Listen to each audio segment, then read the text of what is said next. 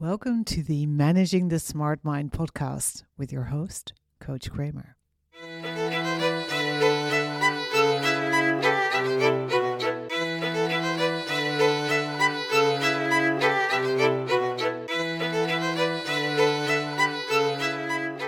This is episode 26, Perfect Student Syndrome.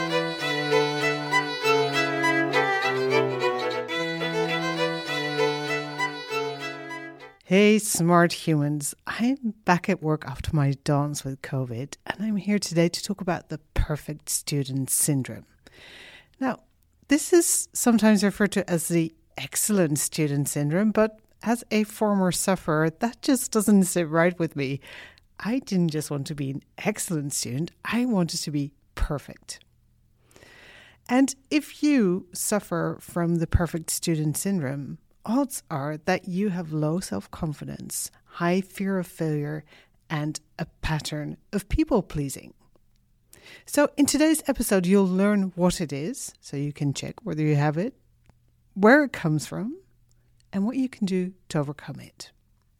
And I'm also going to talk a little bit about how it shows up in coaching and mentoring relationships, and why it's important that as a coach or mentor, or actually a teacher, you're aware of this dynamic and how you can, together with your client, break the pattern. But first, what is the perfect student syndrome? It's the underlying belief that your performance or achievement determines your worth and that you need to always be the best to be safe. Now, let me say that again slightly differently.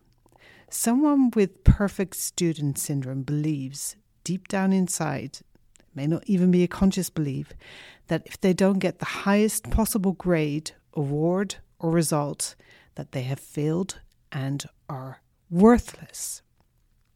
And as a result, they will spend enormous effort trying to figure out exactly what they need to do to pass the test, whether that is an actual test, a course, a project, or even a career, and then work themselves to the bone to comply with what they think are the requirements for success. And perfect student syndrome usually originates in childhood, and sadly, a lot of smart humans suffer from it. That's probably because smart kids tend to be praised a lot for their smartness, for their ability to get high grades. Right? So many people might have told you in the past, like, oh my God, well done getting an A on that paper. Or, wow, I can't believe you aced that math test or whatever. So you may have had like lots of positive feedback on getting high grades from your parents, maybe from peers, from teachers. And if this wasn't complemented with appreciation of who you are as a human, rather than your achievement, then this can actually lead to PSS, to perfect student syndrome. And because getting high grades is an easy way to get adult approval, you may have decided as a child that this is one of the few tools that you have to control your life, right? That this is where you have some power. This is where you can get the people to like you. And uncorrected, this can actually lead to deep underlying beliefs like love is conditional upon my achievements. I always need to be the best to be okay. It is not safe for me to fail, right? And these are actually really harmful beliefs because they set you on a lifelong pattern of working yourself, right, to burn out, never being proud, content, happy, and never actually having that feeling that you can rest. It's never enough. It's never good enough. You always need to keep trying harder to be better. And then perfect student syndrome becomes a coping strategy that you use to feel safe, worthy, and in control. Only it comes with a very high cost. Now, how does this manifest in smart adults? Well, with smart adults, it usually kicks into action whenever they're faced with a new situation. It could be a course, a new job, a new project, even something like a daily workshop. And then in no time, that smart adult brain will calculate what it needs to do to gain approval from the teacher, the manager, the peers, the client, whoever it is they need to get the approval from to feel safe and good. And then the same smart adult will proceed to push themselves to deliver exactly that. Never even questioning whether this is the best course of action in this particular situation and whether it actually serves them as a human being, right? They're just like, okay, these are the circumstances. This is right. This is what I think is expected of me here. So this is what I need to do.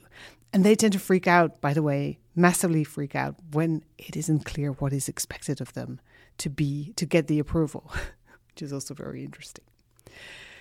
Now, as you might have guessed, there are many negative side effects to this. I mean, it's a skill and it can be super handy. Sometimes you do need to quickly read a situation and get approval to get shit done. But if this is your modus operandi all the time, you're probably suffering from a constant feeling of pressure of having to perform, a lot of anxiety.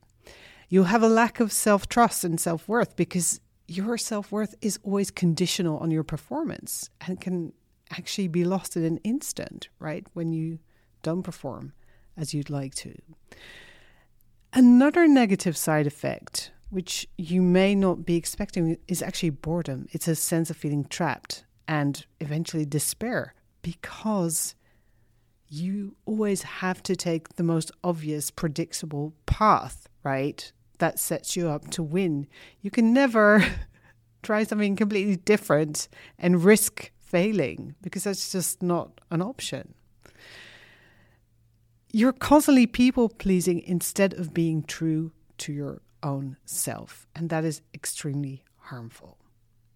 And what's worse, it can also interfere with relationships that are meant to actually help you.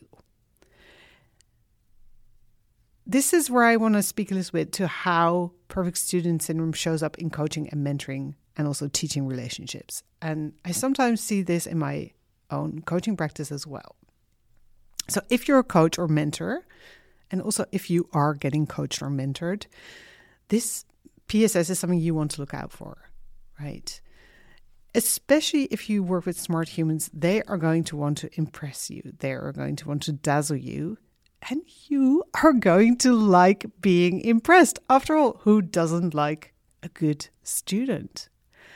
But this can actually seriously disturb your relationship because it will stop your client or mentee or student from bringing anything they're really struggling with to your sessions.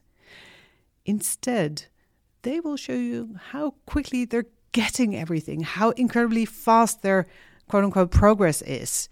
And they will even tell you how amazing you are as a coach or mentor and how well, you are doing together as a team. That's wonderful. And of course, it's fine if this happens once in a while. It's great.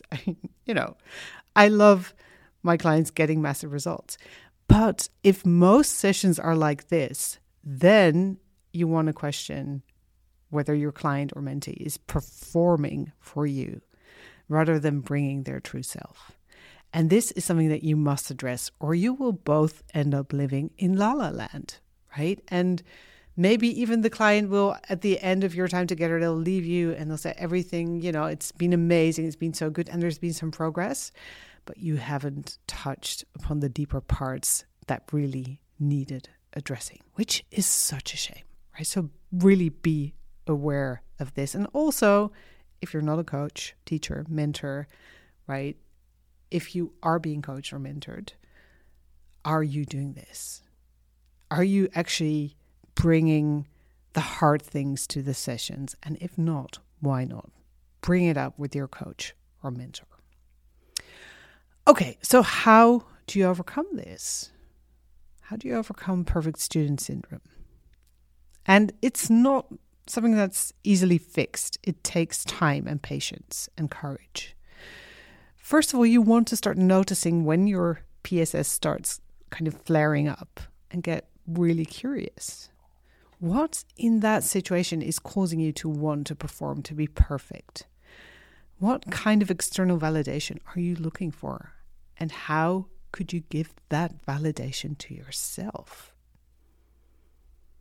Second, a massive part of overcoming fear of failure and perfectionism is learning to feel uncomfortable emotions. And I'm going to do more episodes on perfectionism, as it is another massively important topic. But for now, you can slowly stretch your capacity to feel uncomfortable emotions. For example, by allowing yourself to go from A+, maybe via A- to B- work, constantly noticing how you feel and staying with the emotion instead of moving away from it.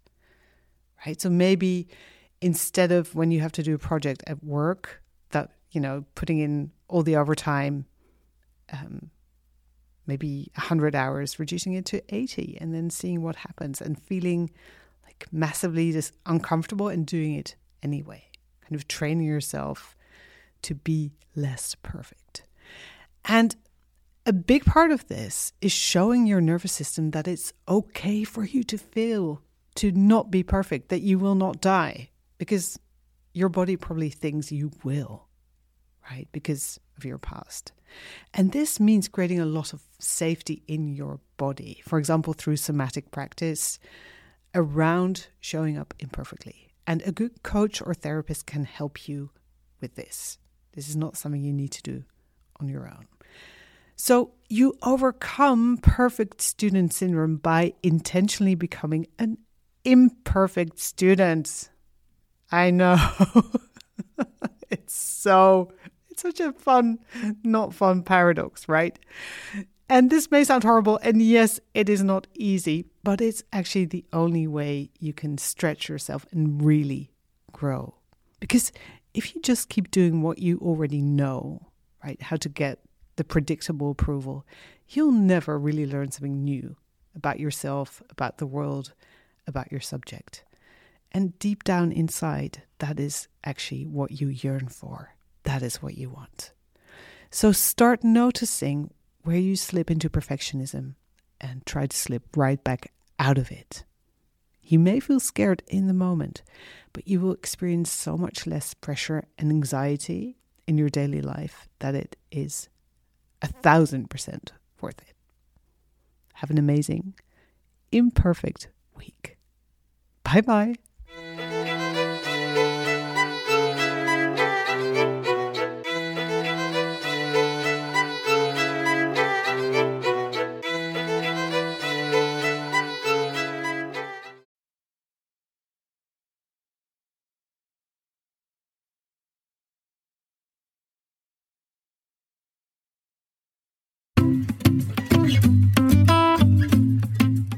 Hey, smart human. You're probably listening to this podcast because you want to learn how to manage that smart mind of yours. And the first step is actually getting your bearings, doing a little brain audit.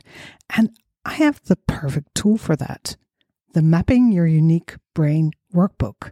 And you can actually download it for free at www.coachkramer.org/brainmap. So that's coachkramer.org/brainmap. Go check it out and play with it and take your first step to managing your smart mind.